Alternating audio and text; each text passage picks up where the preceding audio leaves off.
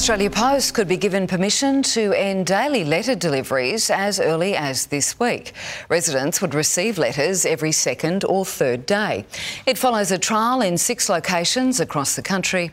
Australia Post reported a $200 million loss in August.